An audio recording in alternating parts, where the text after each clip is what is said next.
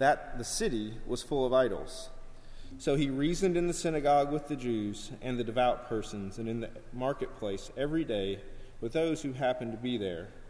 Some of the Epicurean and Stoic philosophers also conversed with him. And some said, "What does this babbler wish to say?" Others said, "He seems to be a preacher of foreign divinities, because he was preaching Jesus and the resurrection." And they took him and brought him to the Areopagus, saying, "May we know what this new teaching is that you are presenting? For you bring some strange things to our ears. We wish to know, therefore, what these things mean." Now all the Athenians and the foreigners who lived there would spend their time in nothing except telling or hearing something new. So Paul, standing in the midst of the Areopagus, said, "Men of Athens, I perceive that in every way you are very religious. For as I passed along and observed the objects of your worship, I found also an altar with this inscription, 'To the unknown God.' What therefore you worship as unknown, this I proclaim to you. The God who made the world and everything in it, being Lord of heaven and earth, does not live in temples made by man, nor is he served by human hands as though he needed anything, since he himself gives to all mankind life and breath and everything. And he made from one man every nation of mankind to live on all the face of the earth, having determined allotted periods and the boundaries of their dwelling place, that they should seek God, and perhaps feel their way toward him and find him. Yet he is actually not far away from each one of us, for in him we live and move and have our being. As even some of your own poets have said, for we are indeed his offspring. Being then God's offspring, we ought not to think that the divine being is like gold or silver or stone, an image formed by the art and imagination of man. The times of ignorance God overlooked, but now he commands all people everywhere to repent, because he has fixed a day on which he will judge the world in righteousness by a man whom he has appointed. And of this he has given assurance to all by raising him from the dead. Now when they heard of the resurrection of the dead, some mocked, but others said, "We will hear you again about this." So Paul went out from their midst. But some men joined him and believed, among whom were also Dionysius and the Areopagite and a woman named Damaris, and others with them. Let us pray real quick. Lord, we pray that you would add the blessing to the reading of your word. We pray that by your Spirit you would teach us, that you would grow us in our desire to know you, but also that you would truly grow us in our desire to make you known. So be with us now, we ask in Jesus' name. Amen. This past October, my wife and I and another couple from our church had the opportunity to go over to the UK, and we spent about a week over there, and we ended up visiting a number of different cities, different churches, different church plants, talking to a lot of church planters. And if you know anything about the United Kingdom, it's not the most fertile ground for sowing seed for the gospel. In fact, if you go to Scotland, I believe that right now it's on the list of unreached countries. There's so few believers there. And so as we were going from church to church and place to place, it was really interesting and really encouraging to see how much fruit there was, how churches were being planted, how people were coming to faith, how they're planting new churches from church plants. And so it was very encouraging as you go from one place to the next, talking to missionaries, or not really missionaries, people ministering in their own context. And when we got to Scotland, a theme started hitting me, and it hit me because what I saw in this church was true of many others. We were talking to some people, and you realize that there was this church in the middle of Edinburgh that had been planted about 10 years ago, and it had been experiencing steady growth. But then they started planting churches. In fact, they planted 3 churches in 3 years. Not only had their attendance shot up significantly, but all 3 of these churches were viable already. But the interesting thing is how they plant churches over there. The way that they planted their first church there in Edinburgh, outside of the city, was this. They asked, basically, who wants to plant a church? And about 20, 25 people raised their hands. And so they went to plant a church. This would not be like you and I planting another church in Macon where we just go to a different church in town. Now, they moved their family. They sold their homes. They quit their jobs. They went to a place they didn't know anyone because they were committed to the church and to church planting because they knew that people in their country needed to hear about Jesus. That, to me, was encouraging. That, to me, reminded me of the book of Acts. That's the kind of stuff we saw happening because we love early church history because God was doing miraculous things. The church was growing all over the place. We saw this faith and this courage. And when I looked at some of these saints and looking at these churches in the UK, I saw how zealous they are for God and their deep commitment. Also, their boldness. In a context which is not friendly, they are incredibly bold and faithful. And that, not just the churches, but the pastors, their elders, and you saw churches growing because of this faith community that exists. And sometimes these churches would grow because what they had was just so contagious. Sometimes these churches would get planted and grow because of great sacrifices that were being made, not just by one or two, but dozens of people sometimes at one time. And sometimes if you just listen to the stories, the churches just pop up almost in miraculous ways that God is just working. And it's all in a very hard place. But if you were to hear these people pray, hear the optimism in their words, and then also listen to them, because they have a plan, they have a vision, because this church is planting another church, which is going to plant another church. So as you can kind of consider what's going on in the UK, what's happening in Asia, or South America, or Africa, as we come to our passage today in Acts chapter 17, I think we face a challenge, or we face a question. Are we seeing the church grow? Right here. Now, it's really easy to ask that question generally. Are we seeing the church grow? It changes when I say, is this church growing? Because I just said something about us, right? Are we growing? Now, if we ask, are we growing? Are we evangelistic? I guess to turn it around and say, are you evangelistic? Would you describe yourself that way?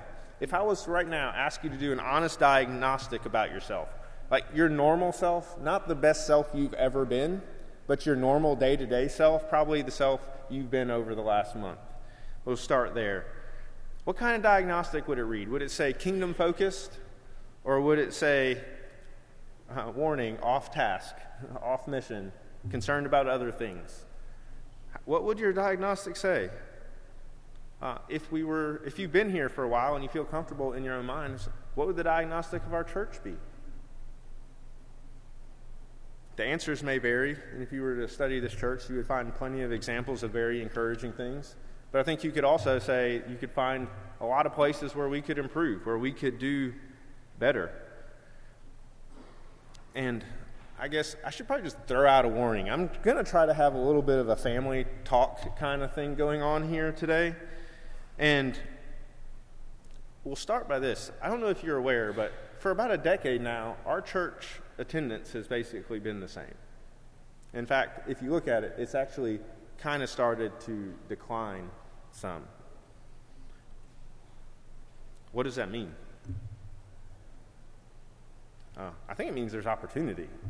I mean, there really is opportunity for us, and that's really exciting. But if we want to change that trend, if we want to change, we have to address the question, why?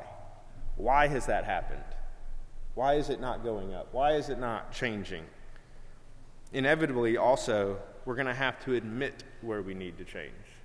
We're going to have to admit that and then be willing and ready to change.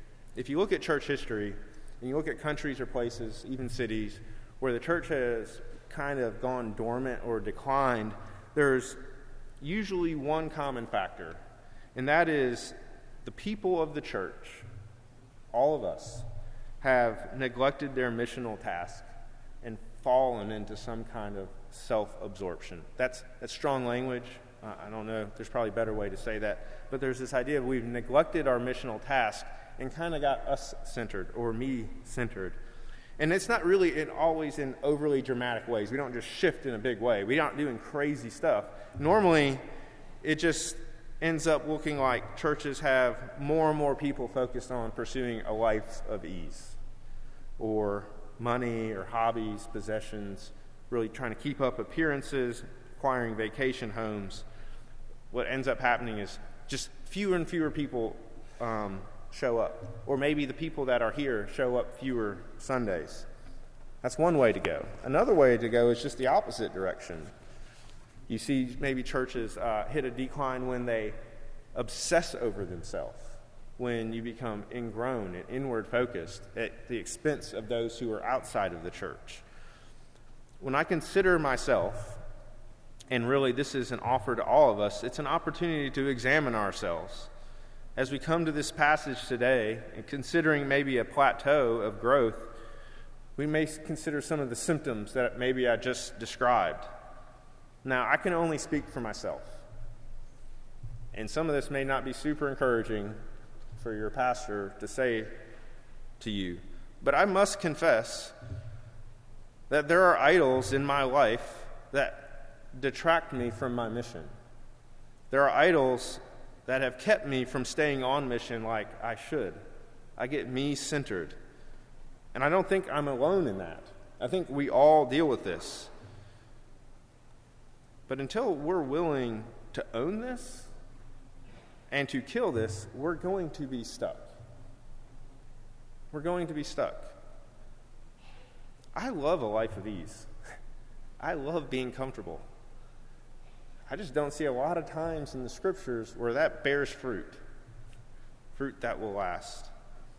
Now, I wanted to start here because it speaks to motivation. Why we do what we do. What moves us? What has captured our hearts and our minds that makes us do what we do? And I know I've already maybe made some of you mad by what I've already said. Maybe you're a little perturbed with me because you feel like I'm singling you out, calling you out. It's like vacation homes, attendance, idolizing your church, love of money, comfort. You're calling me out. I'm calling myself out. Maybe you're a little perturbed. Maybe you're mad at me, though. Man, you love your church. I love this church. But, Justin, you just threw our weaknesses out there for everyone to see. How dare you? I do it because I know with deep conviction that this church truly loves Jesus. I know with deep conviction that this church wants to see God glorified. I know with deep conviction that this church wants to see people saved. They want to see lives changed. They want to see the church grow. I desperately want to see that. I know you do. I would love that these pews couldn't hold us, that they'd overflow every Sunday to where we just have to start planting churches because we can't handle it. I'm also fully aware, if I'm to play my role in that story, I have to change. I have to start killing the idols that keep me from being on mission. We have to do that. A lot of times we walk into church wanting to hear something but not wanting to change. A lot of times we walk into church wanting to learn some stuff, maybe even wanting to be convicted, but the next step, that's where we got to get to. We got to get to the point of change. I need to change. Naturally, I'm just selfish. We're all human. We're all fallen. This is true for all of us. But if we want to see God use this church like he has for the last 200 years, he's going to have to keep stirring our hearts, working on our motivations, working on provoking us to these things. So we're starting by highlighting our motives, actually because I feel like that's where this text starts. It starts with motivation. It starts with God provoking Paul, and that is also where change starts. So this morning, we're going to consider Paul's ministry moment right here, and we're really going to try to glean three things that are vital for effective evangelism. Three things that are vital for effective evangelism. I said this in the first service. If you type into Microsoft Word the word evangelism and then look up synonyms, you know what you get? Nothing.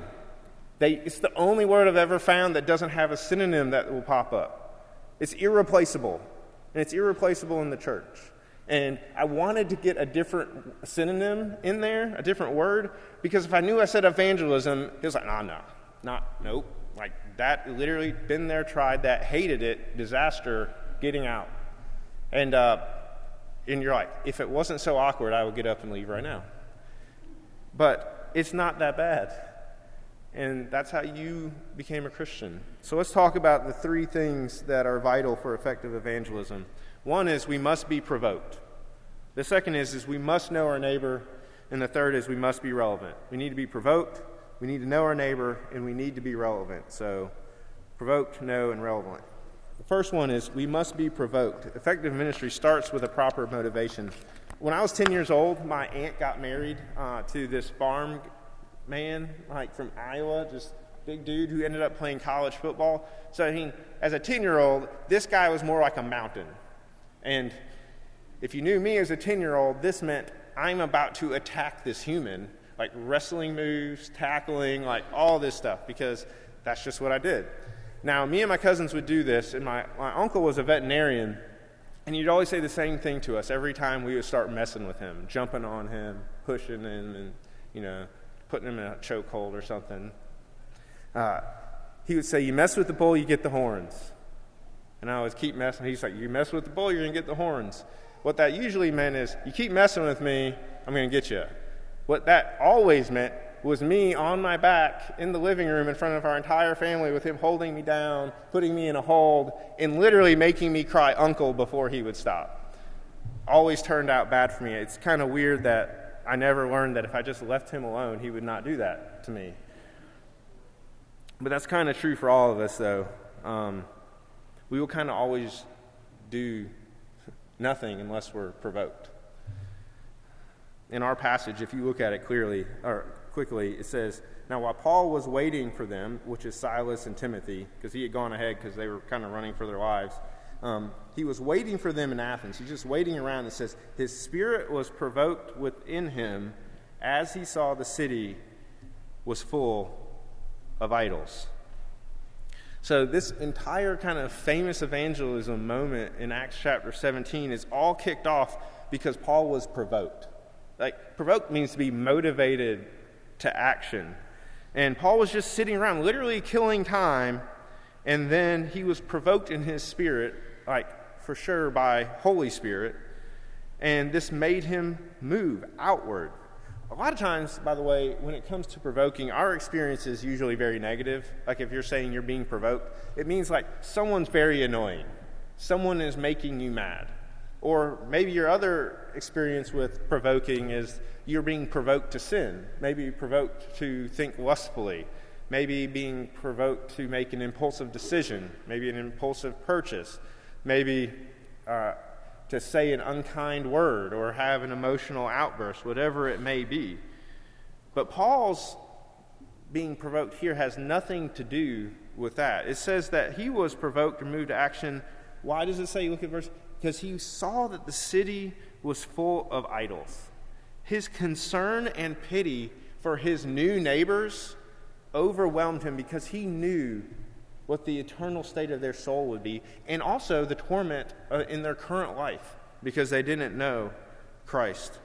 Now, as we read this and we look at this, you may be like me and wonder, how often am I provoked like that? How often am I getting this unction or motivation in my spirit because I look around me, I look at my coworkers, well, I work at a church, not a good example. I look at those around me who don't know Christ. And I see the hardship in their life, and it's like I move towards them because I want them to know Jesus. How often are we motivated or provoked like that? The answer is probably not enough.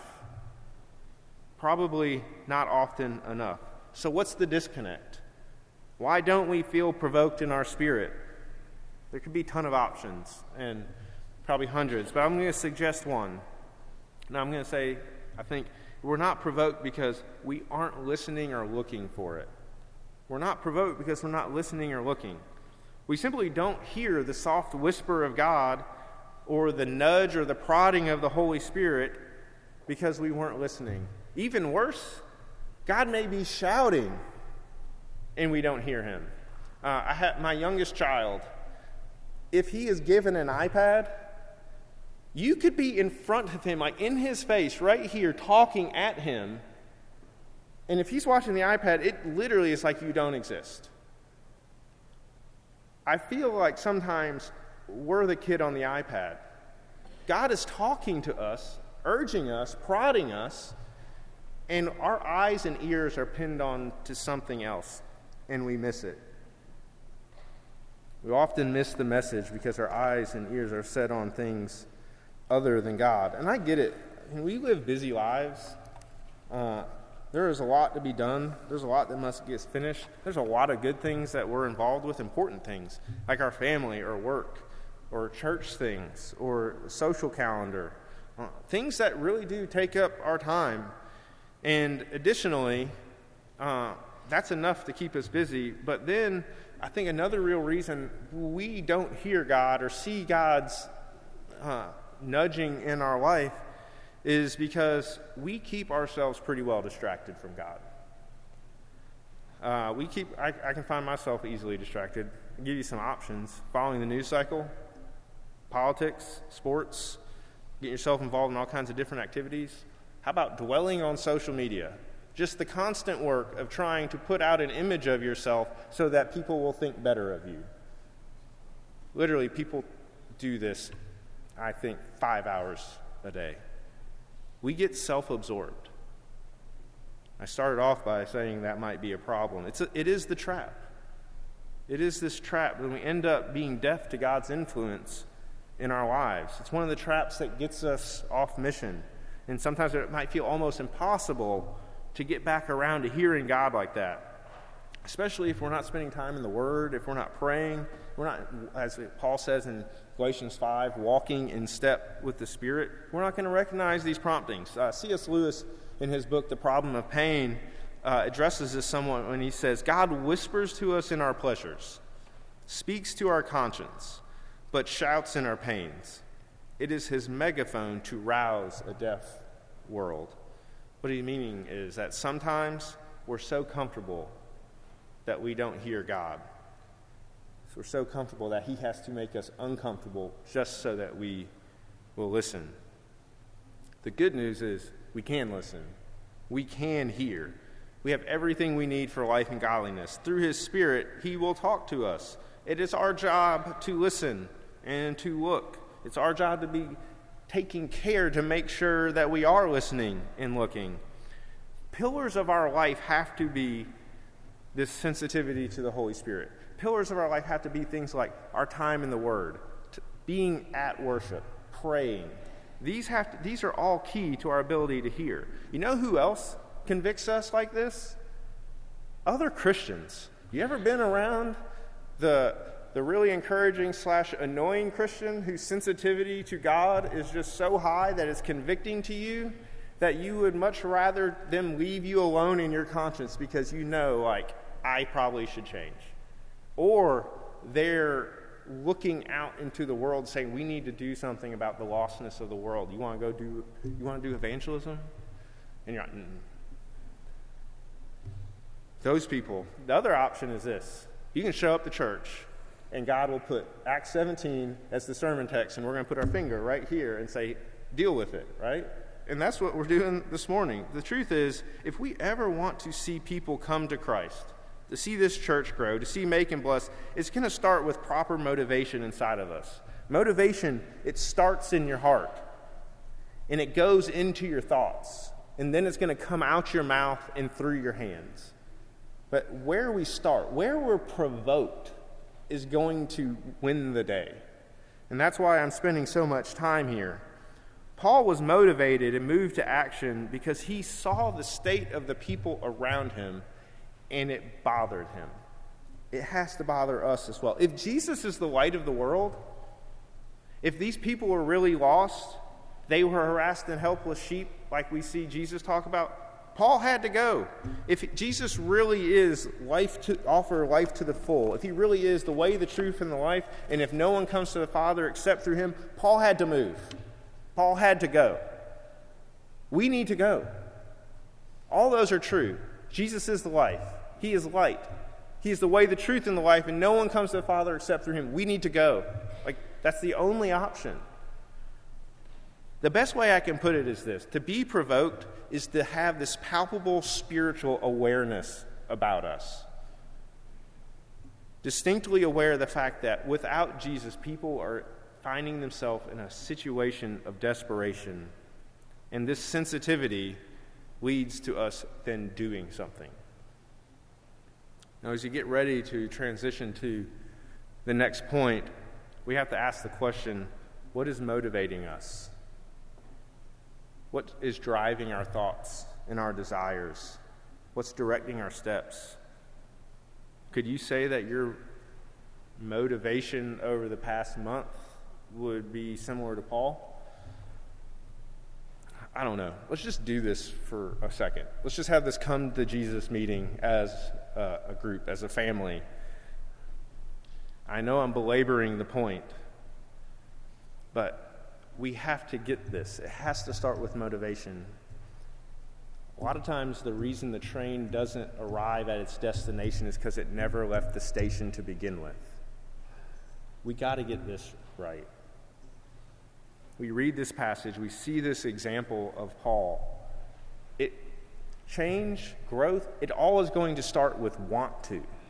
It's going to start with want to. It's this motivation. That's what moved Paul. For us, it's going to start with a group of Christians, a church, being provoked to do something because we look out and we see a plentiful harvest. And we want to do something. I can promise you there will always be a reason not to share your faith. You will always find that you're busy. There will always be comforts to pursue. But let's start fighting back. Lay aside some of those idols. Start doing a better job of listening and see where God might motivate us and where he might move us and provoke us. So moving on, let's talk about the next thing. Not only must we be provoked, we must know our neighbor if we're going to effectively love and serve them. And I really should be careful right now. I'm about to use an illustration about my mother-in-law. So it's very important I get this right. But it's very complimentary. My mother-in-law has this gift. There's this kind of ongoing joke. If my mother-in-law is next to you in the grocery checkout line, by the time you both leave the grocery checkout line, you will have spilled your guts to her and told her your whole life story. And you're just going to find yourself saying things like, I don't even know I'm talking to you. But she does this. She has this gift. It's part of why she's so hospitable. But the reason this happens is because she asks people questions, and she listens, and she wants to know. And they end up telling her stuff. She finds favor in their eyes because she seeks to know them. The same will be true for us. I don't know if you paid attention to this passage, but you will soon realize how much stuff Paul learned about his new neighbors in very short order. I mean, he found out where people were going to the synagogue. He found out what people were talking about in the marketplace or what these philosophers were doing. He paid attention to what their altars are like, what their poetry is like, what inscriptions are on these things. He observed these people. He got to know them. It would have been really easy for him to be like, I'm in the city just killing time. I'll just, I'm going to Yelp the best restaurants and eat some good food, see some sights, and then when they get here, we'll move on. Or I deserve some rest. I'm just going to chill out here for a while. It could have been really easy to do that. But no, he went and spent time getting to know them so he might start to understand them so that he might be able to love them, even to be able to share Jesus with them. This is a very important lesson for us if we want to see the church grow as well. We need to know people. We need to know people more deeply. Maybe it's that we need to know more people. But knowing is important. As we read, Paul arrived, he warned these things about the people of Athens, and he kind of pulls the think before you speak card. He knew it was going to be essential to know something about them if he was going to love them. If we want to reach our city or our neighbor, it's going to start by knowing them. if you want to consider what posture this might take from us. It's in relationships, your relationship to the church or the city or a group of people you might find yourself in. We play more of a host than consumer role. I mean, we are trying to be invitational. We're trying to love people and make them feel welcome. That's what we're trying to do. We're not a consumer. We're a host. And if they show up, we need to make sure they feel welcome. It's so true. It's so true. If people feel embraced by a community, they will often embrace the truth of that community. But if they show up to a community and they are not embraced, you can almost automatically know they're not going to embrace the truth of that community. So knowing people, building these relationships is going to be vital. Application for this point really is an invitation to you. It's an opportunity. One thing that there's a group of people in this church trying to do is this. We're trying to get to know our city. We're trying to have conversations with over 1,000 people. It's something called a Post-it project. We're going around going to ask people, what does Macon mean to you? And they're going to answer it on a Post-it. And we're going to be talking to them, get their thoughts. We're going to get to know what Macon thinks about Macon, what people value. But we're also going to have an opportunity to have interchanging of phone numbers, invite people to things. Like, we're going to interact with a lot of people. The whole idea is that we gather all these things together into a big, huge art installation, connect the themes, and discuss if people feel like this is true or not. Invite them into what we're doing to show them that, hey, we want to know you. We want to know our city and serve our city. We want to put out there the fact that there's something, it's more than a steeple downtown on this corner. There's a treasure in here. And it's not just the community, it's the Christ in this community. And so we're trying to do, if you'd like to be a part of it, we want it to be more than a group effort. We want it to be a church-wide effort. And there's a million ways you can get involved with that. But we want to know our city and serve our city. Now, lastly, we want to be provoked. We must be provoked. We must be, sorry, let me get some water real quick. I don't even remember where I was at. Oh, the last point. Yeah, we must be relevant. If we're to effectively share Jesus with people, we must be relevant. Because it's not enough to be provoked. It's not enough just to know people. We actually have to talk to them. And to be relevant means to be effective. Irrelevant means not effective. This means to be able to communicate the life-giving message of Jesus to people, things like grace and forgiveness and faith and repentance, in a way that makes sense to people. It needs to be relevant. Our message needs to be relevant to our culture and community. Otherwise, an entire generation of people just miss the gospel. Now, I know that there is some nervousness with this word relevancy, because a lot of times under the banner of relevancy, people have compromised the gospel or compromised Christian ethics, or perhaps they've watered down the gospel so that it's not offensive. And that's not what I'm talking about at all, because that would rob the gospel of its power and its beauty. It's not what Paul was doing in Acts chapter 17. He didn't water down anything, but he was relevant. He spoke to people on their turf, using things they understood, talked in a way that they talked, so that they might know, because his goal in relevancy was to persuade. It was to win people to Christ. And so we must be relevant as well.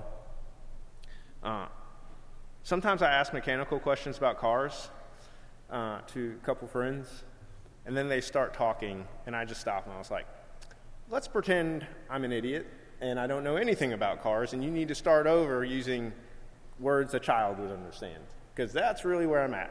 Maybe draw me a picture, okay? That is an example of them being relevant to me. They're seeing who I am and what I comprehend and already know, and they're adapting the message, because relevancy is really contextualization. It's not compromise. You know who the most relevant person of all time was? It's church. It's Jesus, right? Jesus is really the most relevant person. For one, how does God become relevant to a human being? He becomes a human being. It doesn't get more relevant than that. But if you look at how Jesus spoke to people, how Jesus shared the gospel with people, he was always relevant. He was always trying to be relevant. To those who were weak and lowly in the culture, he spoke gently and plainly. He often used imagery. He told stories. He took cultural norms and used them so as to explain more complex ideas. He told parables. For Samaritans even, he took what they knew of the Bible and used it to share the gospel with them. For the Pharisees who were against him, these intellectual, he tailored messages for them. And he was always bold. He was always inviting, always saying things like, come and see, taste and see, come, follow me, repent and believe. Jesus made sure to contextualize the gospel. And on his behalf right now, I need to do that for him, to be relevant. If you're here today and you've been inquiring about the claims of Christ, you don't know Jesus, you're curious, let me just share with you, Jesus really is the way, the truth, and the life. He really does offer life to the full. The guilt, the shame, the fear that you may have over sin, he can remove that from you. Put your faith in him. Repent and turn to him, and he will change you. You don't change yourself. He will change you. When Jesus left, he left behind a small group of trained messengers, and he left them with a message saying that all authority had been given to him, and therefore go and make disciples of all nations. Go make disciples of all nations. In 2020, we can sit here, we can read Matthew 28, verses 18 to 20, read the Great Commission, and it still says the same thing at the beginning. Go. It's time to go. There is no reason to wait. That may mean us as individuals, we need to take our role in God's redemptive story more seriously. But we need to be relevant. We need to be a relevant body of believers in Macon. And if we're going to do that, we need to know our neighbor. We need to know our city. And we can only know our city if we are provoked and moved and motivated to go to them. And we're only going to be provoked and moved and motivated if we love them, if we see where they are. And the only reason I'm going to love my neighbor is because I look at my relationship with Christ and realize he first loved me. That is the only thing that is going to move me out. You may be thinking, all of this is great, but I don't know how to be relevant with my words. You do. You do. Just be like every other person Jesus healed in the New Testament. He just says, go and tell them what I have done for you. Tell them what God has done for you. We can all do that. We can tell them what he did for us. In just a moment, we're going to celebrate the Lord's Supper. And this is going to be us remembering and celebrating and partaking in the fact of that God came to earth and saved us. He delivered us. Because he was provoked in his spirit, Jesus moves to the cross, dies for us, and his resurrection makes it that we might have life and life abundantly. So let us pray now. Lord, as we finish this, we pray that you would grow us with a heart for you, that we would be in step with your spirit, that we would love you with all of our heart, soul, mind, and strength. And Father, we also pray that you would grow us in our desire to make you known. As we have known you, as you have known us, Lord, may we point people to Jesus. So, Father, we ask that you do this, and we ask in Jesus' precious name. Amen. I invite you to stand and sing our hymn of preparation, O Sacred Head Now Wounded.